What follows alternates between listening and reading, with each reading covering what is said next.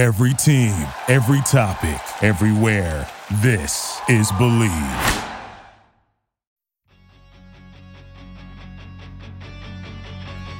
Hey everyone, on this episode of 6 Degrees with Mike McKenna, I'm joined by Ron Tugnut.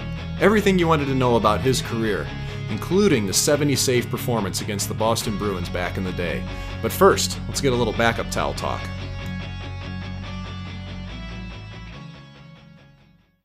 Did you toss on the backup towel when you played? For sure.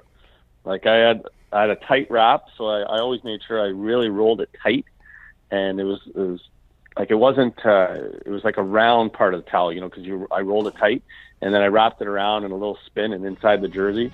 Yeah, and I always did that. Love it. What's great about this interview is that Ron's just so open, and there's so many things during a career that go wrong, that go right.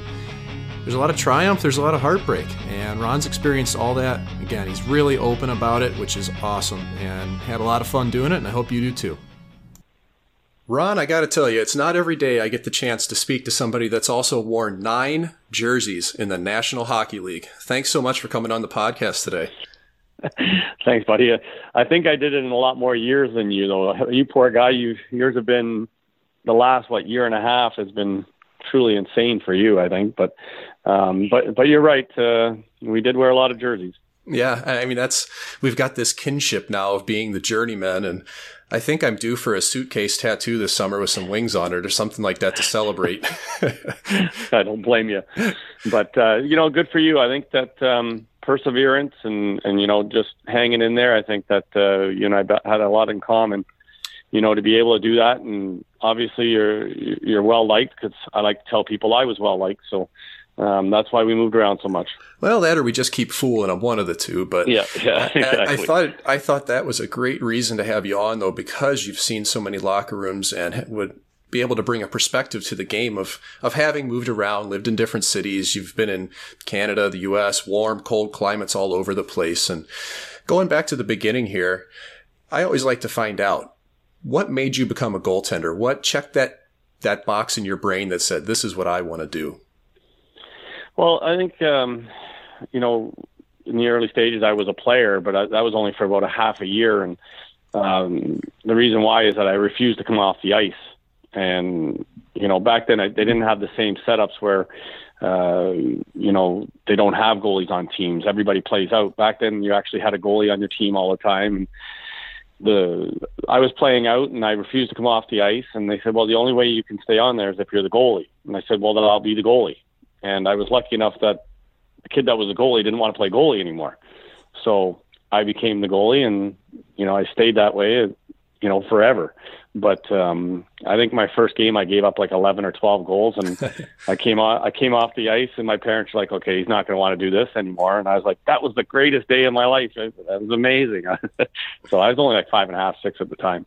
Your parents must have known they were in trouble at that point, because I have a similar story where the first game I played in goal, it went pretty well, but I don't know what the score was, but my grandpa was in the stands filming it, and we actually have this VHS tape at our house, and you can hear him say in the background, oh, God, we're never going to get him out of there. And he was right. I think they scored more goals than I made saves, to be honest with you. So, but I got to stay on the ice the whole game, so that's all that matters. Where did you grow up at? Scarborough. I was a Toronto, Scarborough guy. Moved away to Peterborough when I was like 16, 17. So Peterborough's now home for me. This is where I always came back to after my seasons, and a lot of like good lakes up here and things like that. And most players usually like the summers and being on the water, and I'm no different. I'm guessing you must have had a really good junior experience if that's the place you ended up retiring to. And something that's real interesting that I found about your junior career with the Peterborough Petes was that your goalie partner was for 3 seasons. You had Kay Whitmore as your goalie partner, which to me that seems kind of rare to have the same guy for that amount of time. And you guys, split duties along the way. I'm really curious what that relationship was like. Well, it was funny because unfortunately there was a funeral that I had to attend this past summer, and it was the voice of the Peterborough Petes. And Mike Brophy, who was a big writer in the Hockey News back in the day in Toronto, he used to do the local stuff here in Peterborough when Kay and I were together. And when he remembered interviewing me, he came up to me at the funeral and said, "You're still one of my favorite interviews," because I left it shaking my head that this kid has no idea what he's talking about. And, he said, well, so basically what ended up happening was that when I came, he said, "So you've come here to back up Kay Whitmore." And, and I said, "Well, if you think I came here for 3 years to back up Kay Whitmore, you're crazy." And so that became the competition between the two of us. But he was the same age as me, but he came as an underage. So, right from the beginning, it was a hard battle to compete. He's also a second round NHL pick too. So, but we were both very fortunate to play for the Peterborough Peaks, which at the time was probably one of the best destinations to play junior hockey, and definitely in the Ontario Hockey League. And, we are always winning, which was always nice, but it took a while, and I fought for 3 years. And I think by the end, I would like to say that I broke even with him, and we both went on to play in the NHL. And I think our last year we went in and we said, Dick Todd was our coach. We said, "Do you think you could move one of us?" And Dick looked at me, because I went in and I asked Dick, I said, "Can you move one of us? Because we want to play more." And he said, "No, but thanks for coming in." and he sent me out of the room. Just shot it down right away. He just said no. Because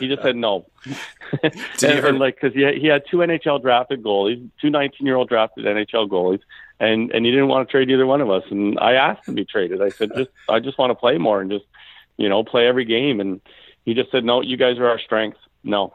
He goes, "Thanks for coming in." Now that I'm leaving, it's like, that's not the answer you're looking for, was it? I mean, did it catch you on the ice? Did it catch you off guard that he answered like that, or did he kind of have a reputation for being really short, or was that a big surprise to you? It was, because I thought it would have helped the team if they would have moved one of us and brought something back, or whatever. We had a good team, and it was his choice to choose whichever one he wanted to move. But I just thought we're basically going back and forth, and I said, well, I kind of want to string a bunch of games together and prepare myself for pro hockey for next year. And that's typical Dick, though. He just was like, "No, thanks for coming in. See you on the ice."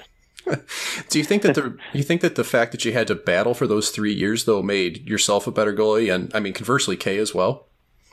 No question. I think both of us, would agree that on a daily basis, you want to be friends, and I don't think at the time Kay and I were the best of friends by any means, but I think there was a respect level there that I knew he was good, and I hoped that he felt that I was somebody that was challenging him. And I think that there was days that he wasn't playing, and and you could he would be snapping afterwards. He wasn't playing, and it wasn't my mentality to throw shit around and go crazy when I wasn't playing, but he was a little more like that. And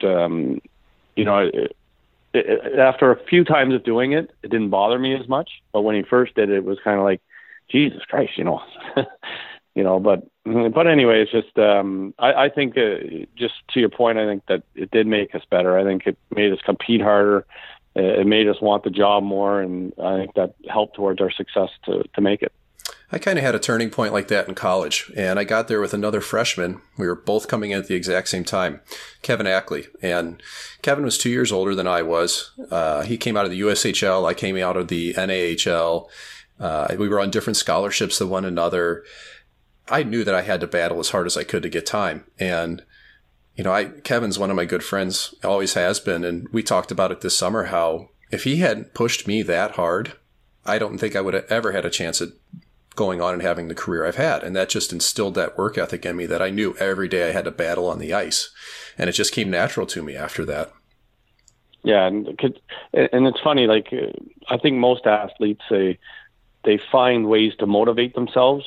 And, the easiest one is to have someone you're competing against that is pretty good. And it's funny now, Kay works for the NHL, and he has a place up here on the lakes, and when we see each other, we laugh, we joke, and we smile, we have fun, but at the time, I don't think that we were by any means best of friends, but we became better friends afterwards, because I would think that there was a respect level that we both helped each other. Well, especially considering how long a careers both of you guys had. And speaking of your career, you come out of junior, your first year pro, you spent most of the time in the American League, but you did get games right away with the Quebec Nordiques. The next couple of years, it kept happening. You kind of went up and down. Well, not too dissimilar to what I've done the last few years, but you were in the prospect role here. So when you came out to the Nordiques, what was the depth like there, and what allowed you to get those games in the first couple of years, especially by your second or third, you started to spend more time in the NHL than you did in the American League? Yeah, the first year was, a real eye-opener, living on your own. And, I was in Fredericton, and to the point before I got called up, Quebec was going through a total overhaul. They were moving all their top players out from the Stastnys and Goulets and all their best players. They were in a complete, like Ottawa, a complete rebuild. And, so what ended up happening is that my coach, who was Ron Lapointe, he ended up getting the Nordique job, and I was down in Fredericton at the time, and I was putting up great numbers, and I was in the running for the Rookie of the Year in the American League. And, they asked him who could help us up here. And he said, well, I think the Tugnuck goalie can help us. He can come and help us. So they brought me back. They brought me up to the NHL, and I think I played 6 games, and I think I got pulled the last 2 in a row, and they sent me back down. And, my first game was against Buffalo. We won, I think, 5 or 6-1, and the only goal they scored was Pierre Turgeon on a 5-on-3. So it was a great first game, and the second game went well, but the last 2, things started to fall apart a little bit. Our team was a weak team, and that was signs of the years to come. But I went back down, and I totally lost my game. I went back, the confidence was gone, and, I said, I can't play. I'm not good enough. I had my chance, and I'm not good enough to play at that level, and I think that mentally, I really felt that I wasn't confident, and it showed in my play down there. I became the backup to Darren Jensen, who was an older guy, and he was with Vancouver system because Fredericton shared the affiliate with Vancouver. Quebec and Vancouver shared that affiliate. So he was from Vancouver side, and he's an older veteran goalie, great guy, mentoring me the whole bit, and he was still trying to help me through, which speaks volumes of his character. He was helping me to try to get my game back. And I really felt, that I just couldn't play anymore. And every game I went in, it didn't go well. So, I called my dad, and I said, something, I think I'm going to come home. It's over. And my dad worked for the city of Toronto, Scarborough, and he was a garbage man. And he said, I think this is a great idea. He says, it's minus 35 outside. I'm throwing garbage today. I'm sure I can get you on. And I just kind of, it's a bit of a wake-up call, huh? Yeah, so life can be way worse, kids. People, suck it up, right? Yeah, he says, minus 35. Yeah, I'm throwing garbage. Come on, I can get you on. Yep, no problem. You're in good shape. I can get you on. Yeah, and I just kind of went quiet on the phone, and I just said, I hear you. So I think that helped. Just kind of, even though I wasn't playing much then, at least broke the ice where I said, okay, this is pretty good what I got going. So let's relax. Let's try to enjoy it and have more fun and things like that. So we ended up losing that year in the Calder Cup final in Game 7. Not in Game 7, in Game 4 straight to Hershey. Hershey went on to win 12 straight. They went 12-0, and they destroyed us. But they've been pretty good all through time. Yeah, I've seen in my career, I've seen them win 3 or more. Also, it's 3 or 4 more. It seems good. like So we ended up losing 4 straight to them, but they played me, and I played well, but I'd gone long periods of time without playing, and so the next year it was hopefully I can get myself back together and make Quebec, and again I think I got sent back down, but this time it was Halifax. What a great town, great place to live.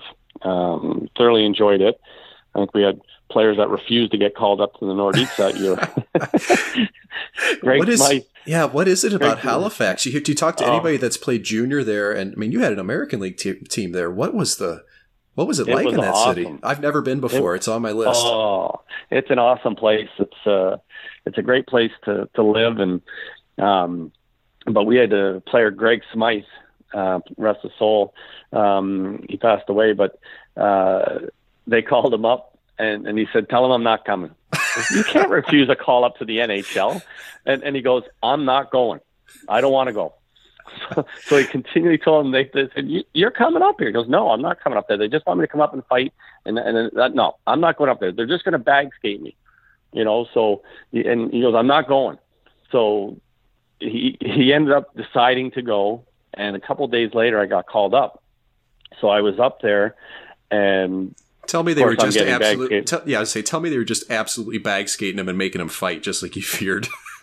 Yeah, it's exactly what they said. We were in Buffalo in the old Odd, and he's doing bagging drills with shots, and I'm the backup goalie at the time. I got called up, and I'm not playing that day. He's shooting on me, and Andre Savard was one of the coaches there, was screaming at him the whole time he was skating, calling him a fat so-and-so and just giving it to him the whole time. And next thing you know, he slammed on the brakes, and he grabbed the puck, and he looked at the coach, and he wound up and ripped it at him and slammed it off the glass.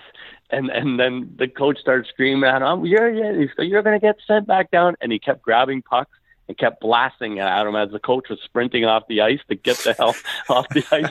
And it was like rapid fire.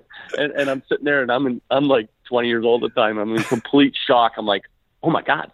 Well, let's just say he was gone after that. He went back down to Halifax, where he lived the rest of his life, I think.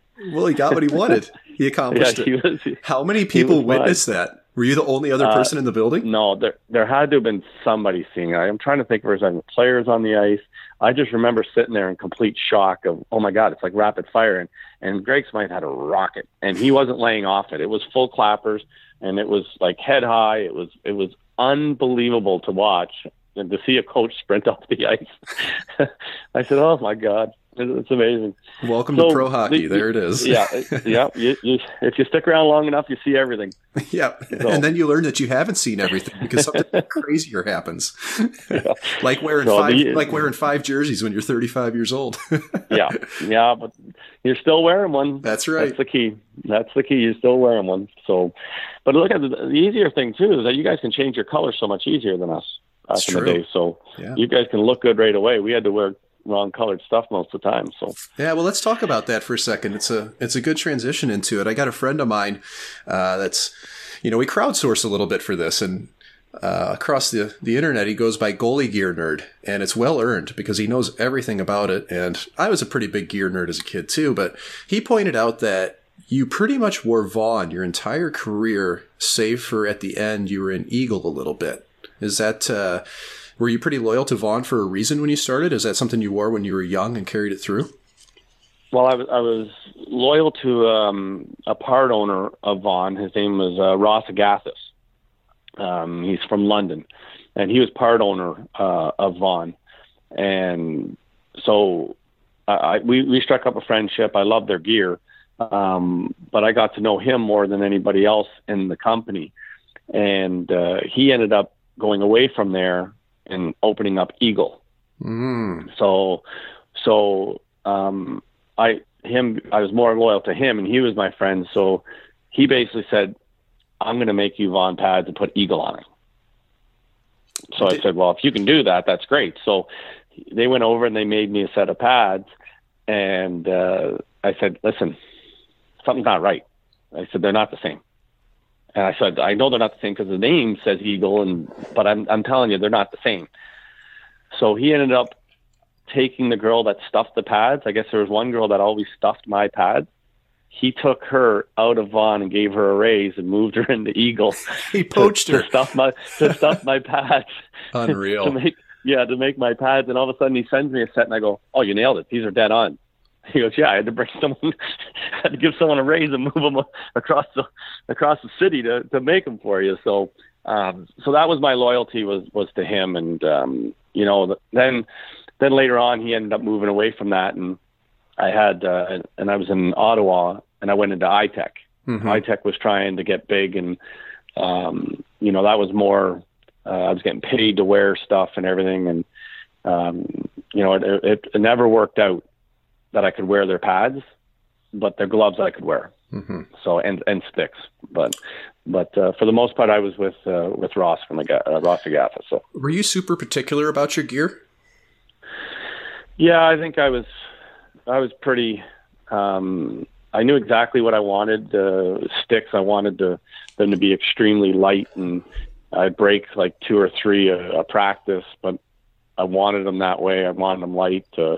Gloves, everything for me was more light and thin and than protective, to be honest with you. Like my son, who's a goalie, he puts my goalie glove on. And he goes, "How did you wear this?" He goes, "Your hand would be broken." Mm. And I said, "Well, Al McGinnis shot the puck 107 and didn't break my hand." So I said, "They must have worked." I said, "And besides, you don't catch it in the palm, you catch it in the mesh."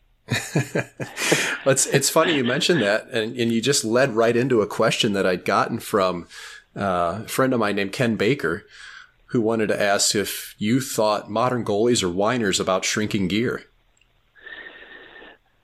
Yes, a little bit. It's nice to see, as I said, Kay Whitmore is now the NHL police on that. Yeah, I know. I've got his initials on every piece of gear I own. yeah.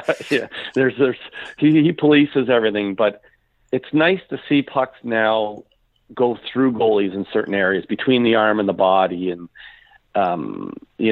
before, like, there was such a solid mass. Once you guys would go into your butterflies, there was no real holes, even through the legs, 5-hole, between the pants, under the elbows, there was no holes. And I think that was, you're playing with the gear now, but I just don't think that was a protection thing. So, just a quick story. When we did the Ottawa Senator 100-year anniversary thing on Parliament Hill and all that stuff, I wore my equipment from 1999 in the outdoor game. Full gear I had. I pulled it out. The problem was I had to get all the elastics redone because none of them were elastics anymore.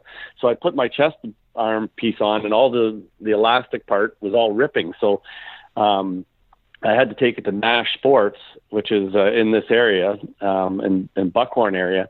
And Ralph Beavis, a good friend of mine, he went and restitched all my stuff. And then he took my pads and made sure that they were going to stay together to get me through the game. And I wore all that gear in that outdoor game. And when I put it on, Craig Anderson looked at me when we were out in the ice. He goes, "You've got to be kidding me." and let's preface this too. Like, I mean, Andy and I were teammates this year. Andy doesn't wear that big of equipment compared to some guys. So that's really saying something. It's tall though. His pads are tall. That part's true. My pads were 31.5 inch. Man, so and how tall are you? I'm 5'10". Is that in the yearbook? 31.5 really inch pad. No, I am 5'10". I think I was 5'10" into my playing time, 5'10.5". Okay. But I think the vertebrae have gotten a little bit tighter, and I think I'm down to about 5'10" now. But these pads were barely above my knee, and my pants were destroyed with puck marks. And the guy, like Andy, was like, "You've got to be kidding me with that stuff." I can hear him saying it right now in my head. And Condon was laughing too, and because I had a good chuckle with Condon about it at the time he was there. And all the players were like, "Look how much net you can see with him in there." And they're all going on, but my son was like, "You're going to get killed with that stuff." I said, "Like hell I will." I said, this stuff's protected me for years. It'll protect me again. So Mike Fisher is playing in the game, and he comes down and he leans on the stick, and my eyes aren't as good as they used to be. I had LASIK surgery, but they got worse again. And I'm sitting there and I'm trying to squint to see, and he rifles this thing, and it missed the net. And as he's going by the net, I'm screaming at him, "What was that? You could have killed me." And he's laughing. And then a couple of weeks later, he's in Nashville playing. But it was a fun day to do it, but I had all that gear on and I felt safe. Like, you know what it's like, that you feel like your equipment's safe. It's going to protect you, and you move, and then all of a sudden the puck hits you and you go, "Ow, it got me." But up to that point, you never feel like you're going to feel the puck or you're going to get hurt. and then Right. somehow it finds a spot, and and that was the same with me. It's just my gloves were really thin. I felt every puck that hit my palm. The shoulders and that, I got bruises, but it wasn't bad. So Yeah, you were willing to deal with it, basically. You were willing to deal with the bruises for having the comfort level of having something a little bit thinner and lighter. Yeah, and I think the one thing, too, is that us goalies in the early era, it wasn't so much at the end, because the equipment did get better. There was a fear. There was a little bit of a fear of getting hurt. You know what I mean? And I don't think there's any fear at all anymore. No, it doesn't take much courage to be a goalie other than the mental aspect at this point. I mean, physically, we're probably the safest players on the ice. Yeah, no doubt. And like even the masks, I've been drilled hard in my masks, and I felt 100% safe that I couldn't be hurt with it. So the one area I was always concerned about was the neck, and I wore like a plastic hanger. And once I put that on, I was fearless. I said, man, you can't hurt me. So it's nice to see the gear be a little bit smaller. As I said, you start to see goals that squeeze through a little bit now, which you didn't see in the past. And, I think that's the way it should be. You mentioned your mask, and that's something I was going to ask about too, is you had a really famous design about midway through your career that started, and you had the splatter mask. And I heard that started from a beer splash as an inspiration. What's the truth behind this whole story? Because you carried it through a couple different teams after Ottawa was the first place for it, right? Yeah. Montreal was. Oh, Montreal. Okay. So let's get the background Montreal. on this. Yeah. So what happened was I was traded to Montreal the first year. I was in with the Ducks, and halfway through that year, so the very first year of the Ducks, 93, I got traded to Montreal, and I had my regular, Greg Harrison was his name, mask maker, made me a Montreal mask with straight lines and whatever else on it, very generic looking. And as the year went on, Molson being the sponsor of the Montreal Canadiens and everything, I said, I got to come up with something different, over the summertime that summer, as they delivered a whole bunch of 24s to my house, because we got free beer back then from Molson, they just delivered it right to our cottages. So the one year they brought like packs of 24s. The next year I had a big party, and they brought one of those little trailers, fridge trailers with kegs in it. And so, we were spoiled with our Molson products. So over the summer, I was thinking, how can I, do something with this? So I said, well, what about like a Molson Splash? And even though the colors, because it's not the color of beer, that was the idea of it. Just like, how about like the logo and beer splashing all around the mask and something like that. So iTech at the time, I'd switched over to iTech, who was making masks quicker and easier. I went and got all sized up with them, and they came up with that design, the splash effect with the logo at the front splashing into something, causing, drops going everywhere. And from then it just took off. Like there's so many people that have said that's one of my most popular masks. It's just the design. We loved it, and so that's why I stuck with that. Do you know who painted it? Yes, Frank Cipra. Yeah, he's out of Prescott. He's a real good friend. He's painted all my son's masks. He's painted my motorcycle. I brought him my motorcycle. I have an old 2000 Harley Fat Boy way back in the day. I think it was 2004. I took it to him, and he repainted my bike. And he said it's the first one he ever did. And, he did it with the splash and the whole thing. And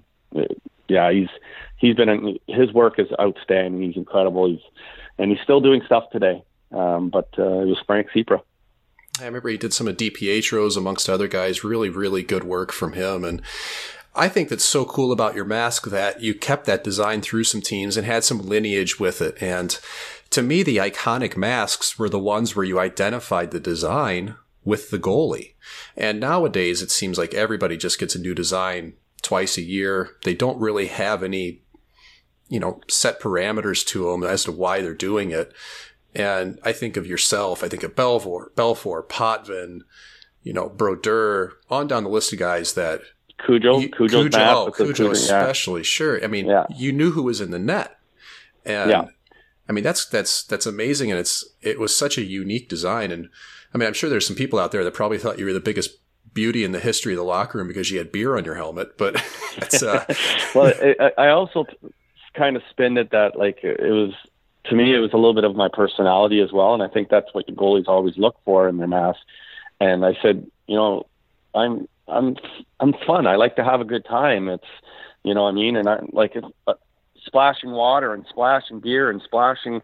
I said, that's kind of like my, you know, who I am, you know. I said it, so I kind of spun it that way too, that it was just, to me, it was a mask that looked like fun. And, you know, I was having fun. I love it. Well, we get to a point of your career about midway through here.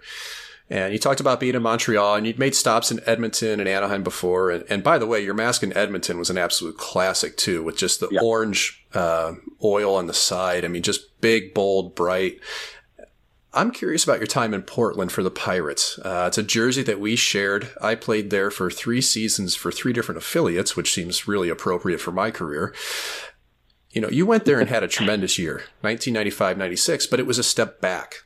What led you to ending up in Portland? And then after that season, how did it spring you forward until the next season with the Ottawa Senators? Well, that summer, I was waiting. I had a bad playoff for Montreal. Patrick Roy went down during the playoffs with appendix. And I hadn't played in over 2 months. And all of a sudden, I wake up in the morning, I open my door in Montreal, and there's cameras all over the place. And I'm like, what's going on? And it's a game day. And I'm like, what the hell's going on?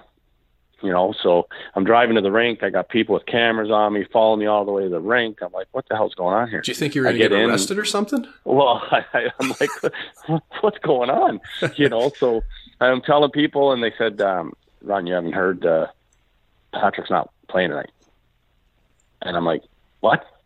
And they said, no, he's in the hospital. I'm like, his appendix. I'm like, you've got to be kidding me. So here I was in full holiday mode. And then next thing you know, I was being thrusted into the Montreal Forum, you know, and I hadn't played in months. And I threw a stinker. Like, I just stunk. I had played bad, you know what I mean? And after that, Patrick came back 2 days later and played. And he was the savior in Montreal. You know, like he was tough to play with as a goalie partner because we were close to the same age, and he made it feel very evident that he's the guy, which he was. Right. So, but he wasn't going out of his way to do you any favors in practice and other things, I guess. Gotcha. No, he wasn't, and I just didn't. I wasn't ready for the moment. You know what I mean? I kind of said, okay, well, I'm just going to sit and watch, and if anything, I'll have to come off the bench or whatever, you know.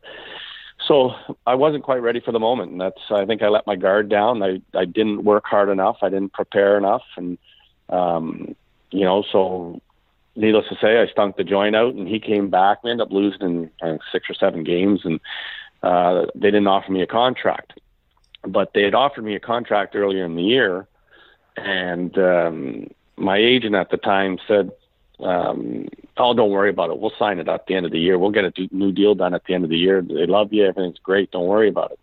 Well, the deal wasn't there anymore at the end of the year. And I was sitting around all summer waiting to find a place to work or find a team that would want me. You know, I was 26, 27 years old, and my wife was expecting our second child, and I didn't have a place to play. So I kept calling anything new, calling the agent, anything new. And, you know, he wasn't answering. He wasn't in the office when I didn't get a hold of him most of the time. And when I did, it was like, no, we're still working on some stuff. And, you know, okay. So it was going on and on all summer. And I kept calling, and all of a sudden I wasn't getting any pickups at all. And I said, no, you know, so this was all when Cujo was about to sign in Toronto. So I was sitting there, and I'm hearing Cujo's going to Toronto and everything's going on. And I called my agent again, and, you know, he's not in the office. So I waited a couple minutes and called right back and said, yeah, is Don me in there? And they go, oh, who's calling? I said, it's Cujo. Yeah, he's right here. Ooh, man. So needless to say, it didn't go well at that time. So I waited to continue waiting, trying to find a place to play, and I was possibly going to go to Sweden. I had an offer to go there, but I realized, I said, if I go there, I'll never come back. So I got the only offer I got right now is from Washington. David Poile, he's given me an offer, and I'd go in the minors and be their third guy, and I said I think I should take it for a lot less money than what it was in Sweden. And I was hemming and hawing, just hoping something better would come along. And then David Poile called me a couple of days after and says, "What the hell are you waiting for? You got nothing else?" And I just kind of went, "Yeah, okay." So that was it. So I decided to go to Portland, and I think I was whining. I think I got to Portland with a little bit of a I don't deserve this crap, I shouldn't be here kind of attitude, and I think I let that get to me. The first half of the year, our team wasn't doing well, I wasn't doing well, and they called me up for 3 games to back up Jim Carey, and they sent Olaf Kolzig down to play 3 games, and we were the last place team in the league. Olaf Kolzig went 3-0 with 2 shutouts and gave out 1 goal and was player of the week. And I was sitting on the bench watching Jim Carey for 3 games. And this wasn't the comedian Jim Carey. For people that are listening that don't remember, Jim Carey ended up winning Calder. He was Rookie of the Year of the NHL?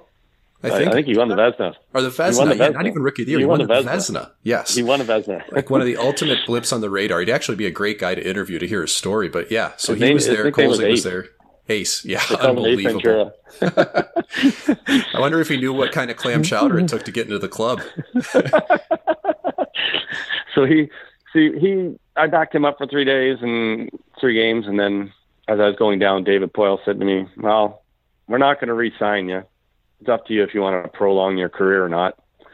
He says, "Kolzig went 3-0 and player of the week, so it doesn't look like the problem is the players and the team there." He said, "So it's up to you to go prolong your career." So I went back down there with a new fire because I enjoyed being on the plane again instead of, the buses. And yeah, it's nice to eat filet mignon instead of a sub after a game. Yeah, I was starting to enjoy that. I said, "God, I missed this." So I went back down to Portland, and I was coached by a pretty good coach. What's that guy's Barry name? Trotz. I've never heard of that guy. Yeah, What's he done lately? Yeah. Did he fall off the map? Yeah, his team's gone from the worst goals against to the best in a year. So really, but what about last season? Was he coaching last season? Yeah, he coached a little bit. Yeah, maybe our listeners will know who we're talking about. Yeah, so him and I had it out a number of times in the first half of the year, like giving it back and forth to each other, calling each other stuff, and so I was a bit of a knob, I think, the first half of the year. I came back with a new mindset, and I started playing, and we got on a roll, and everything was going quite smoothly. And I think we made the playoffs in the last couple weeks of the season, and all of a sudden he wasn't playing me. I said, "Okay, save me for the playoffs or whatever, But I'd had a couple bad games, and the other guy, his name was Martin Brochu, was my backup, and he went in and played a couple of good games, and I played, and I didn't play well. But we made the playoffs, and I think my numbers were just, since the time I came back, were insanely good. But all of a sudden I'd played 1 or 2 bad games, and Brochu had played well. So we go to start the playoffs, and he goes, "Brochu, you're playing." And I was fuming at the time. And it was just part of him just pissing me off. He realized that I wasn't pissed off anymore, I think. So he needed to piss me off. So he started Brochu in the first round, and my wife was expecting, our second, we just had my son during that playoff. And so you had one of your kids was born in Portland? Yeah, one of them. Yeah. My youngest one was born in Portland, Maine, and it was during the first round. Yeah, my second daughter was born in Portland in February of 2013. That's cool. We got that in common. Awesome. Yes. That is cool. And it's a great place to play. I liked it there. Oh, I love Portland. I have such a soft spot for Portland.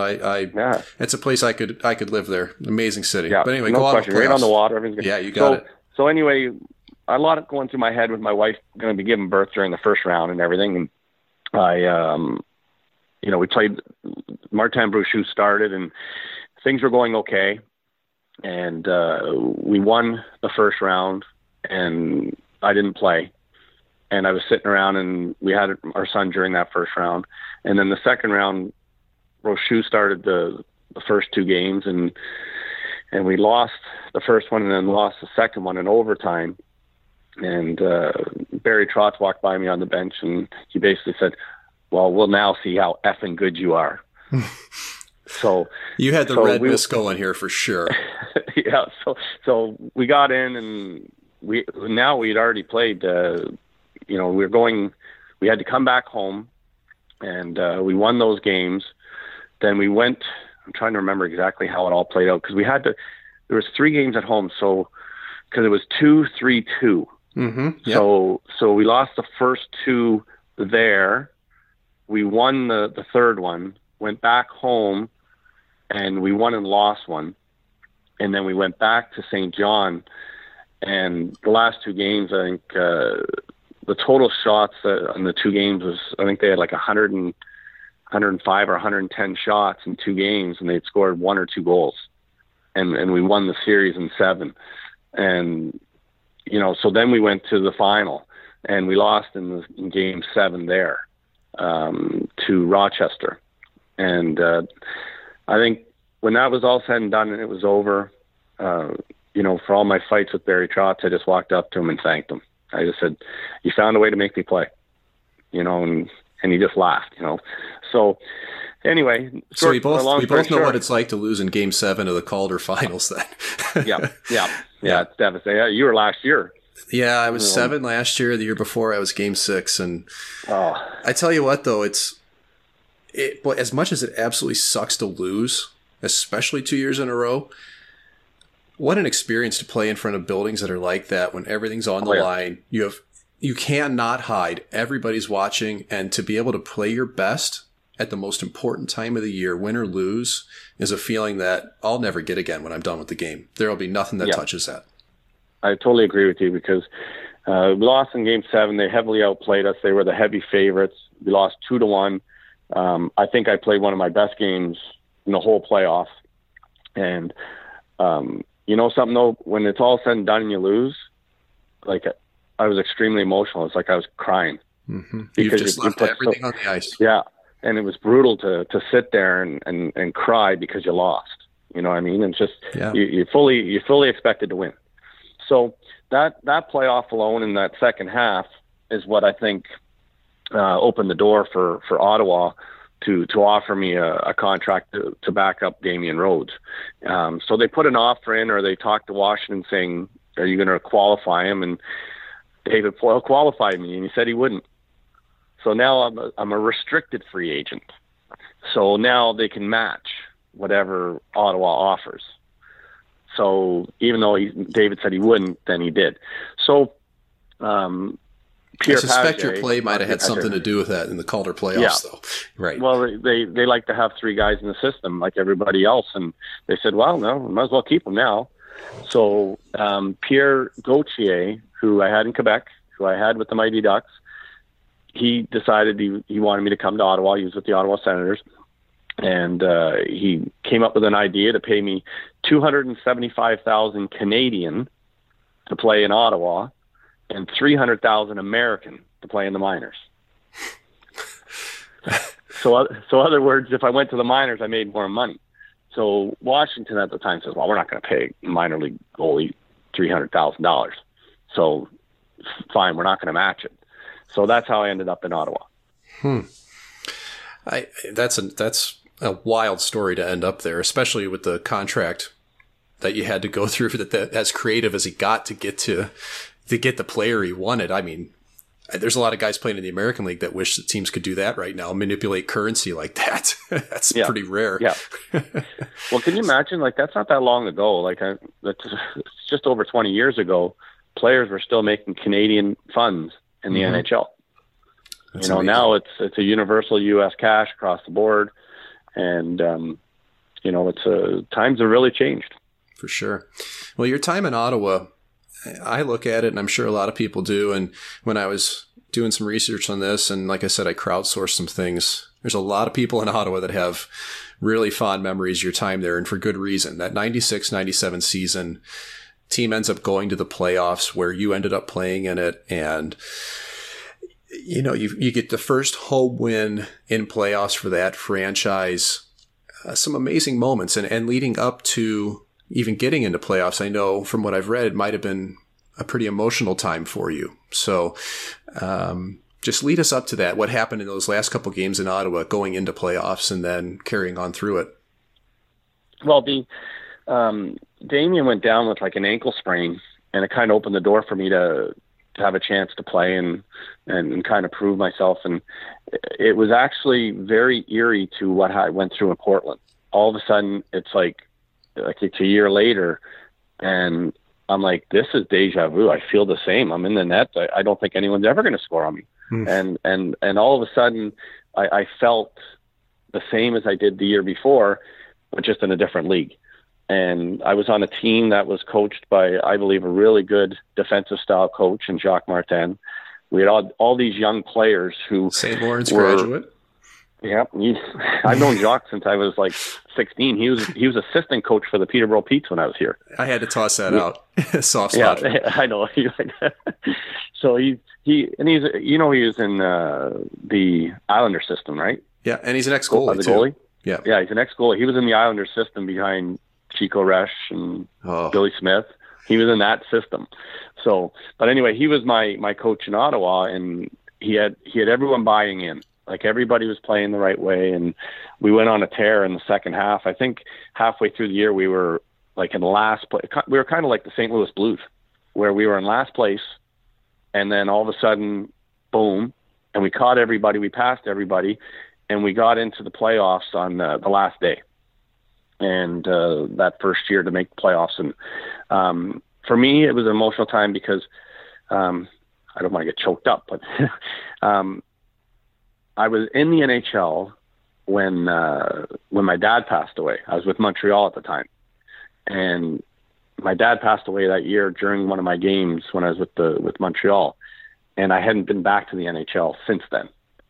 So to make the playoffs that first year, it was kind of like, boom, and I said, that one's for you, So but anyway, that was that first year of the emotional stuff. As I said, all athletes will use certain things to motivate themselves, and that was my motivation. So that's amazing. Even now, I still get emotional thinking about it. But for sure, yeah. How could you not? I understand. Yeah. So that year we lost in Game 7, which everybody. I've seen your tweets, and I've seen people asking questions, and people asking about my glove, and I want to everyone rest assured there's no hole in my glove. The glove. Did you burn it afterwards, like some people are asking? No, it's in the basement. It's in the basement. It was an awesome glove, but iTech couldn't make another one like it. It was a one-off, and they kept sending me gloves, and I couldn't get one that felt right. So I was sewing this one, I was stitching this one, but it was just here's an example. It's like somebody's old baseball glove. It's floppy. So it was a real loose glove. And when the shot came, I was a little late reacting to it. It went through my D's legs. That's what I was wondering. I wanted to ask if you saw it clean, because I was watching this video over and over going, there's no way he read this puck off the stick like it was a clean shot. I didn't get it off the blade, and I was catching up to it, and I was seeing the puck great that game. I was playing well. I felt great. He and cut it had been a towards great the series middle. up to that point too. Yeah, like they were the number 1 or 2 seed, and I think we were 7. No, they were 2 and we were 7, I think. And the shot went through the D's legs, and I threw my glove up, and it was like in baseball you have the ice cream cone where the ball is on the snow cone catch. Right. That was the puck, and as it snapped my wrist back, the glove just wasn't strong enough to hold it, and it squirted out of my glove and crossed the line.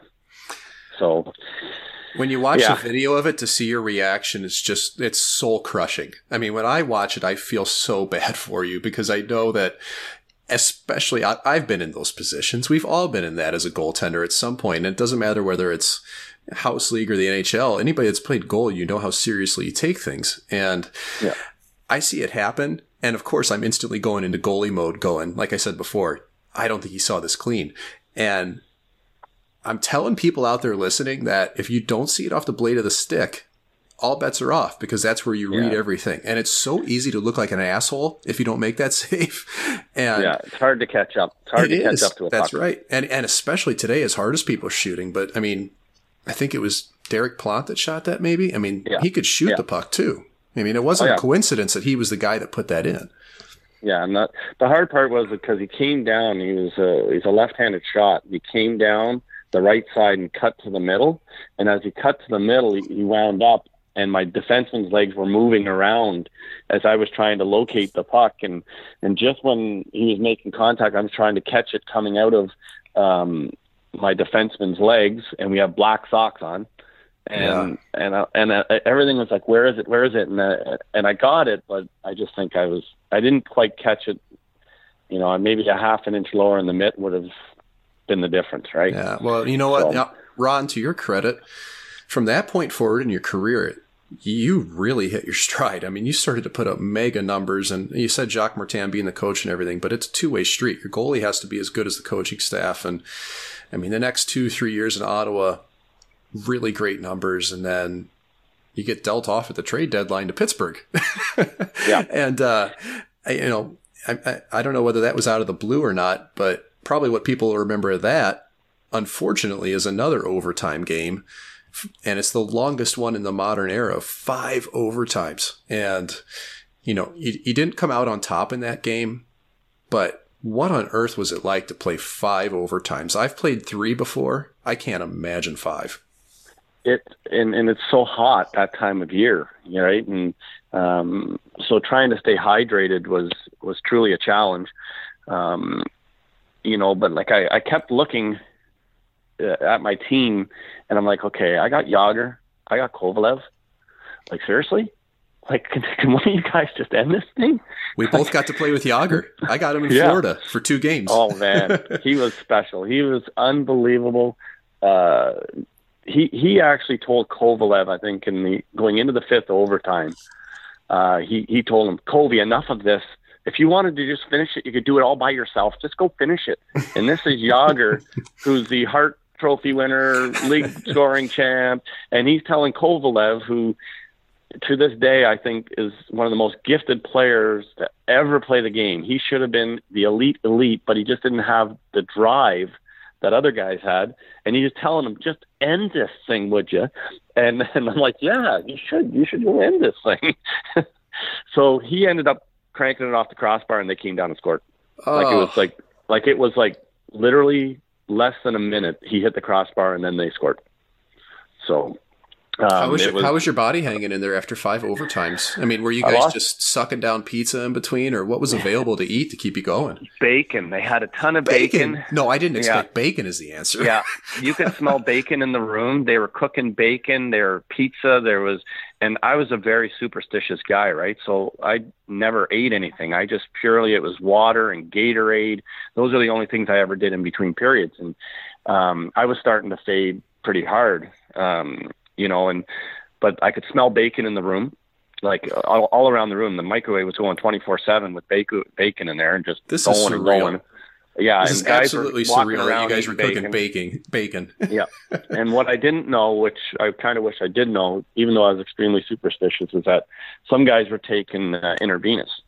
You know, like to keep the hydration up, and I was in my own little world, and I just kept doing what I was doing, just put my gear on, and I'd walk to the door to go on the ice, and I'd look at the guy that opened the door for us, and I'd say, which end am I in? And he'd say, you're down that way this time. Thank you.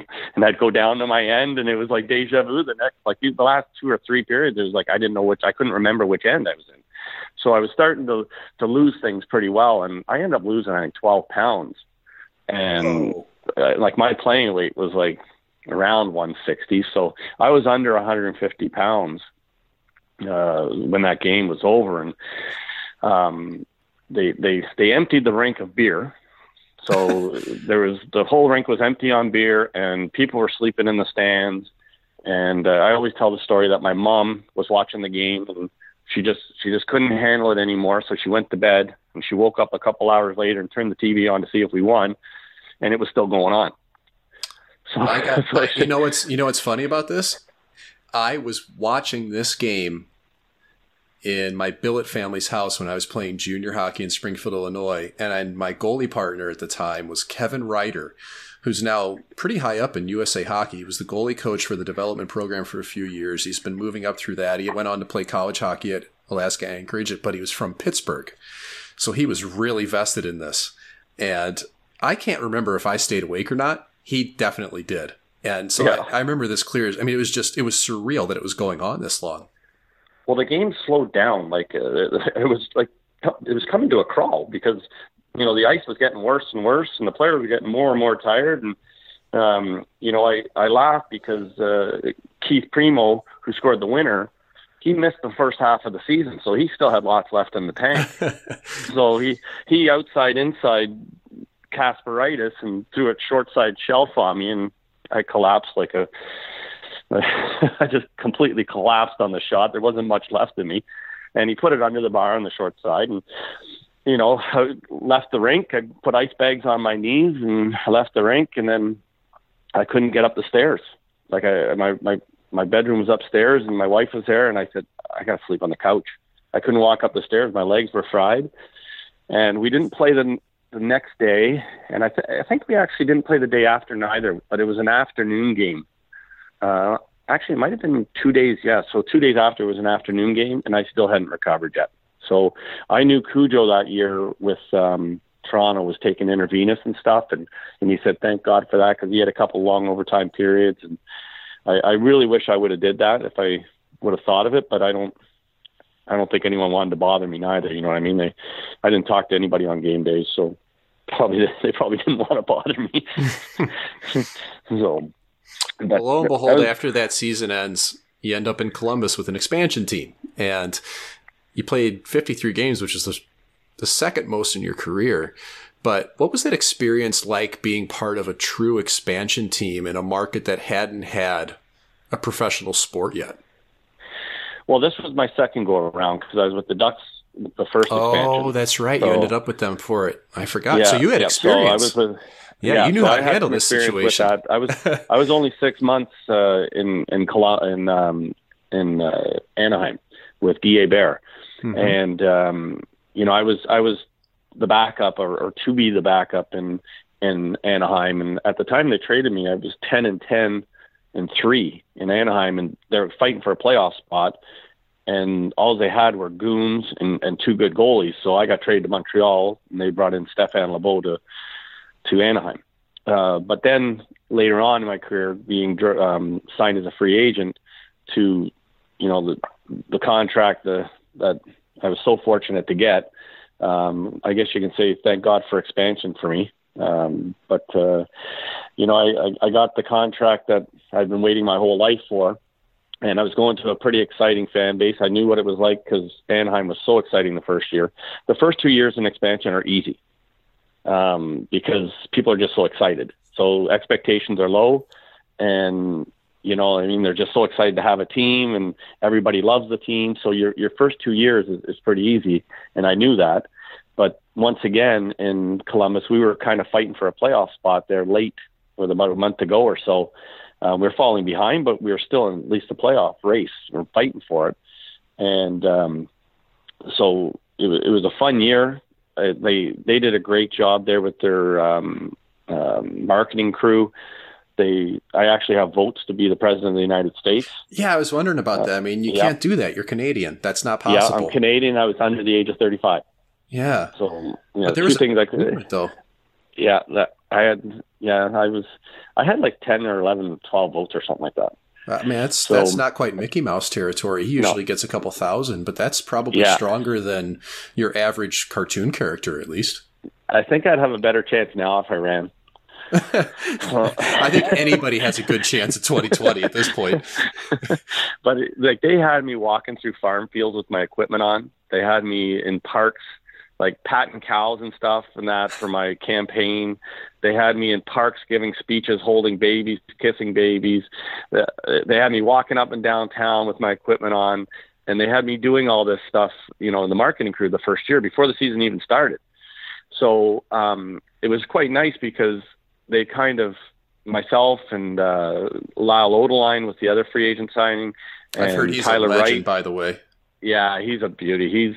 He is really an unbelievable person. He had a big health scare recently. I remember reading the article on it. Yeah, that's great to see he's doing well. He lived hard. He played hard, but he had a heart of gold. Like he's a great person. So, but so they kind of used us in that to really. So we were popular right away. The bunch of us were, and it was so much fun. But the neat thing is, which I don't think this one can be broken, but you never know with all this expansion still happening now. I'm the only guy to have the first ever win for 2 franchises. Boom. There it is, man. Yeah. So I got the first win for the Ducks and I got the first win for Columbus. There's nobody out there that has the first win for franchises for 2 teams. Do you think that's your favorite record that you have in the NHL, though? It is one of them. Yeah, but there's one that I've been saving here that I think that you might know what I'm talking about if you want to elaborate on it. Yeah, that was 91. Those early years with the Nordiques when we had a team that pretty much went on to win the Stanley Cup in Colorado, but they just weren't ready when I was there in Quebec, and we gave up 73 shots. So the record there is 70 saves without losing, but there is a guy that made 82 saves in a game, but he lost. So that was a tie, right? It's a 3-3 tie. Yeah, the 3-3 tie back then. They had the ties with 5-minute overtime. The 5-minute overtime, I think they had like 12 shots in 5 minutes, and the play was all on our end. But it was funny afterwards because Pierre Page said that they didn't have that many shots, and I got the same as you, the VHS, and I counted them, and I had 73 shots. It's funny how they get delusional when they try to defend their job, right? Yeah, they didn't. It didn't look good on the team. You know what I mean? It was late in the year. They were a first place team. We were the last, and that little rink in the Boston Garden is so small. Shots from center ice were legitimate shots, and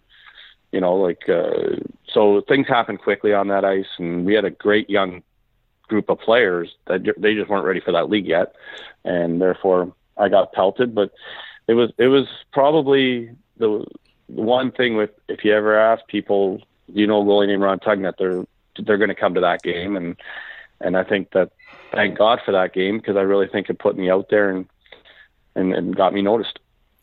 What's amazing about it too is that when I was probably only 8 or 9 years old when that game happened. So my dad's an off-ice official in St. Louis, and before every game, he would come down and he'd bring me the stat pack from upstairs. And you know what these are like. They're always in the locker rooms. You get the stat pack that has the rosters from each team. It has statistics for the league. It probably has game sheets from the past couple games. And my dad brings this down and gives it to me. And I would just digest these things as a kid. And I'd always show up early to watch the visiting team goaltender. And I'm paging through this thing and I see Ron Tugnutt make 70 saves. And I thought it was a typo. I didn't think that this could possibly be real, that this actually happened in the NHL. I mean, you look at it and you think, 50-55, that's unbelievable. But 73 shots.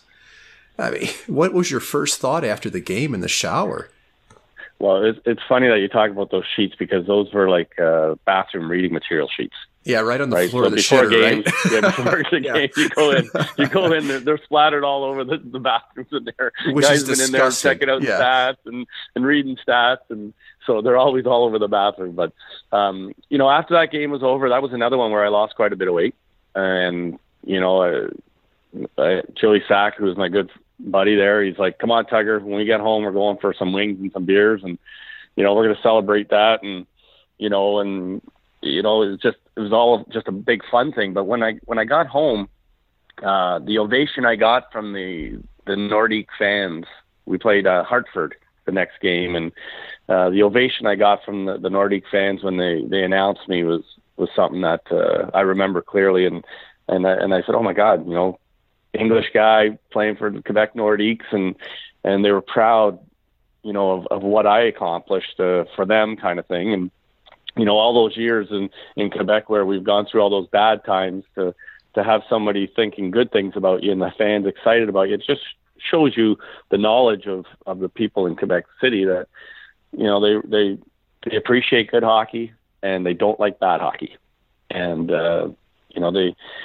another funny story with Quebec is my earlier years is that they changed the bathroom tissue to the little square ones that you pull one at a time off, because there was a game there that they emptied out all the toilet paper onto the ice during a game, where they threw the rolls, and the rolls are unspiraling as they're going to the ice. What period was it in? Was it after the game or was it during the game? It was during the game. Oh, boy. During the game. They TP'd the ice. Yeah, they TP'd the ice. They're firing them from the top rafters, and all you've seen was just toilet paper swirling. So they changed all the things. Yeah, all the bathrooms changed to the little sheets where you pull one, and it's like little squares. And they changed the whole rink for that. So.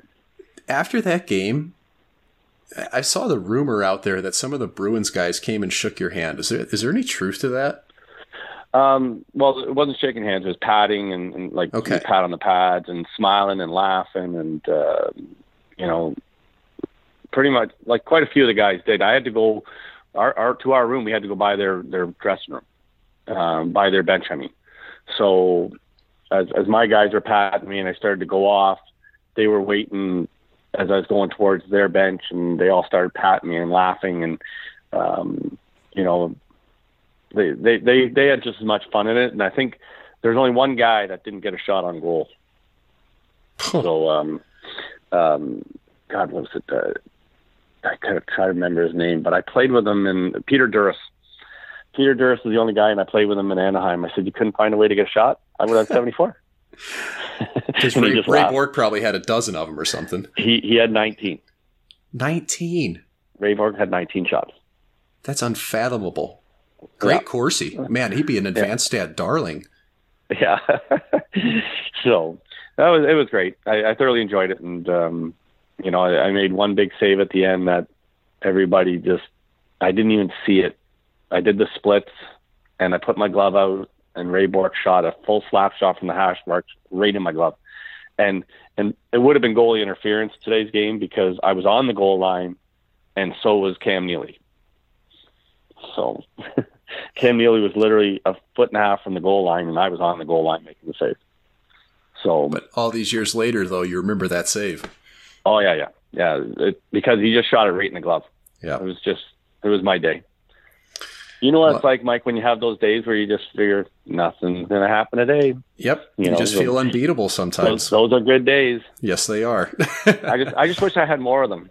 Well, you got a couple more years after this in Dallas, and I got a little story that goes with this too, where, you had those Eagle pads we talked about earlier that had stars on them. And I had mocked up from Bauer pads that had stars, just like yours were, a little bit different variation on it, but had I gotten a chance to stick around that place, I was going to wear some that were kind of inspired by what you had previously there. Yeah, they would have been really cool. Because, Bauer now can do anything on the pads. They can print anything they want on them, which is incredible. It's really amazing to see. So somebody that I know that played with you in Dallas wanted to ask if you remembered anything about a condominium in Colorado that all the 5 goalies in training camp were staying at together.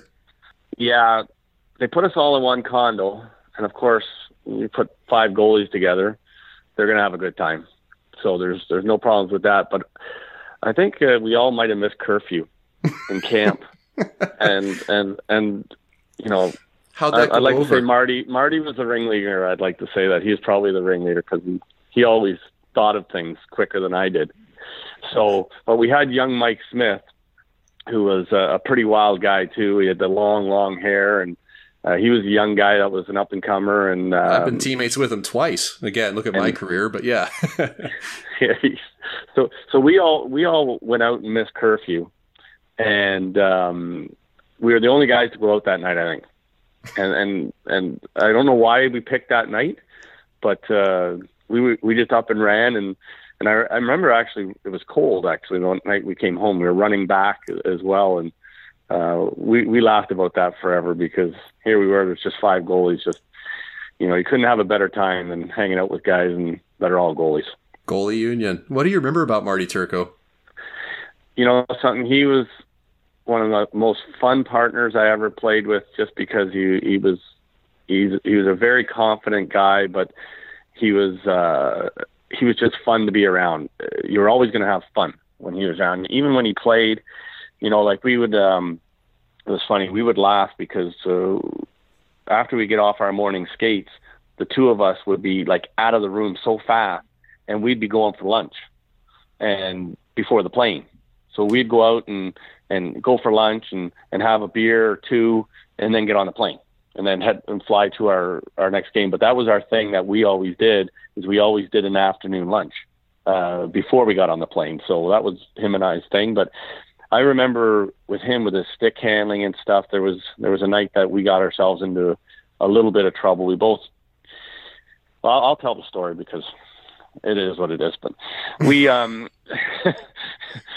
I played a game in Anaheim against an old team and we won, and I was pretty excited. And we played the next day in LA. So our hotel was in actually LA. So we went from LA to Anaheim to play the game. Then after the game, we came back to LA and we were going to play LA the next day. So I said, well, I'm going to go with the injured guys and the guys that aren't playing tomorrow. Go grab a beer somewhere, And I finished the game pretty excited, pretty happy. I know there's a curfew, but I'm not playing. That's fine. So I go to this place and we're sitting there, and all of a sudden I look across and there's Marty. And Marty's, I walked over, I said, am I missing something, or am I playing tomorrow? And he goes, no, I am. So, okay, good. I feel much better now. So he was there for like a half an hour just with the guys to hang out or something. But just seeing him there, I'm like, shouldn't you be like in bed? You're playing tomorrow. And he goes, guys, no problem, So the next day we get there, and like we're during the game, we've been outshot 17-1 in the first period. He comes flying by the bench, slams on the brakes. He goes, I'm feeling good today. I was going out last night, was pretty good, feeling good. And he's playing unbelievable, and I'm just laughing, going, there's no way I could do that, where I could go out the night before for an hour or whatever and miss curfew, and like so I was kind of like, I can't believe how calm and confident this guy is. Like, he's like, oh yeah, I'm feeling good. It was a good idea. So that was him. He was very loose. He would stick on. The one time he came flying out to the blue line, and he shot a puck from one. So he was right up against the boards on the blue line at his end, and he threw a puck cross ice to the far blue line, sauce pass, landed it on the guy's tape. He went in for a scoring chance, and he came back to his net. And then there was the timeout. He came to the bench. He goes, I wouldn't do that. I wouldn't try that if I was you. I said, no shit. You're throwing cross ice sauce from one blue line to the far blue line on the opposite side. And I said, you're up there. And he just starts laughing.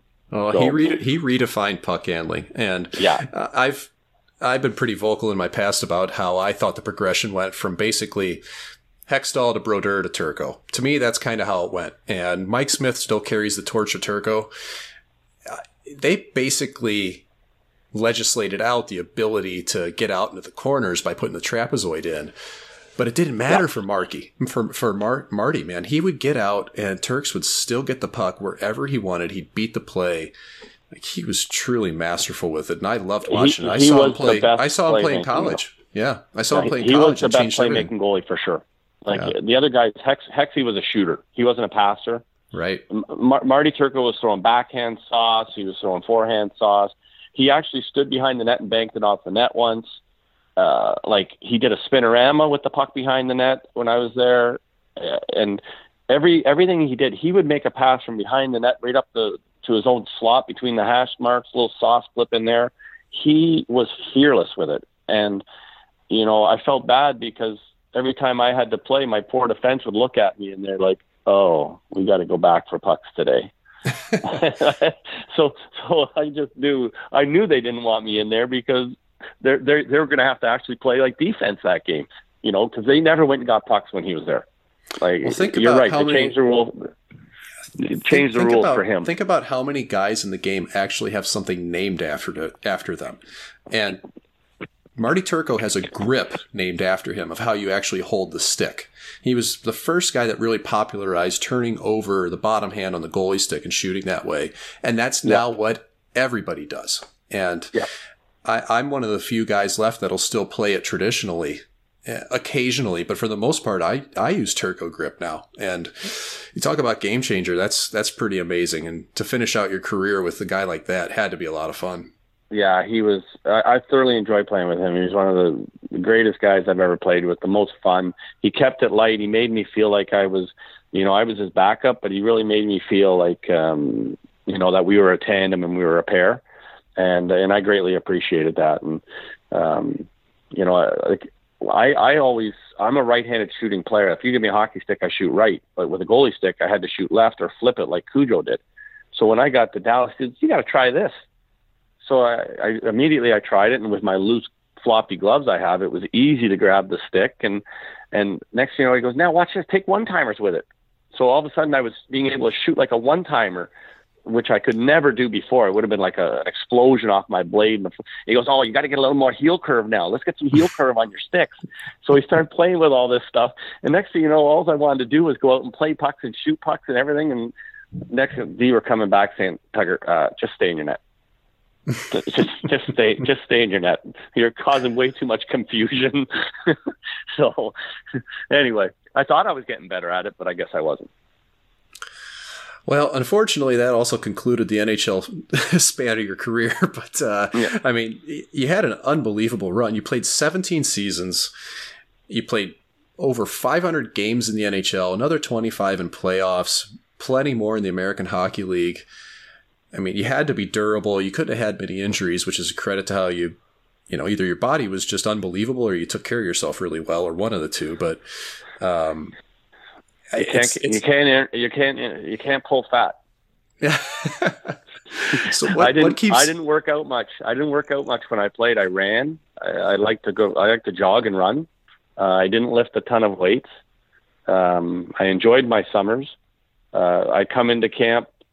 I was kind of like a little bit of an old school guy. I'd come into camp 10 pounds heavy. Within a couple of weeks, I would lose that 10. And I made sure I stretched. And I ran just to try to keep my weight manageable, and did a little bit of weights, but really not much.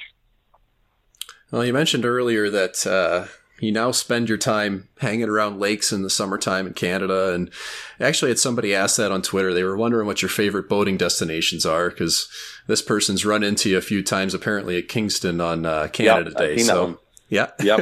I get down to Lake Ontario. I go to Kingston whenever I go down there because it's a great spot. And I love down on the waterfront in Kingston. It's a great little downtown area there. And I love boating on Lake Ontario. So we have like a 31-foot cruiser that my wife and I and our dogs will go out in. And kids used to come, but not no more. They prefer to stay at the lake and probably have parties here while we're gone. But, so I love my boating. I love getting out there. I love just dropping an anchor and staying the night there and waking up in the same spot, or at least hopefully waking up in the same spot. And, enjoying fine food and drinking red wine and swimming at night. And, I love that stuff. And that's it for this episode of 6 Degrees with Mike McKenna. Thanks so much to Tugger Ron Tugnut for joining us. Make sure to subscribe, whether it's iTunes, Google Play, Spotify, wherever you receive your podcasts. Thanks for listening. Cheers.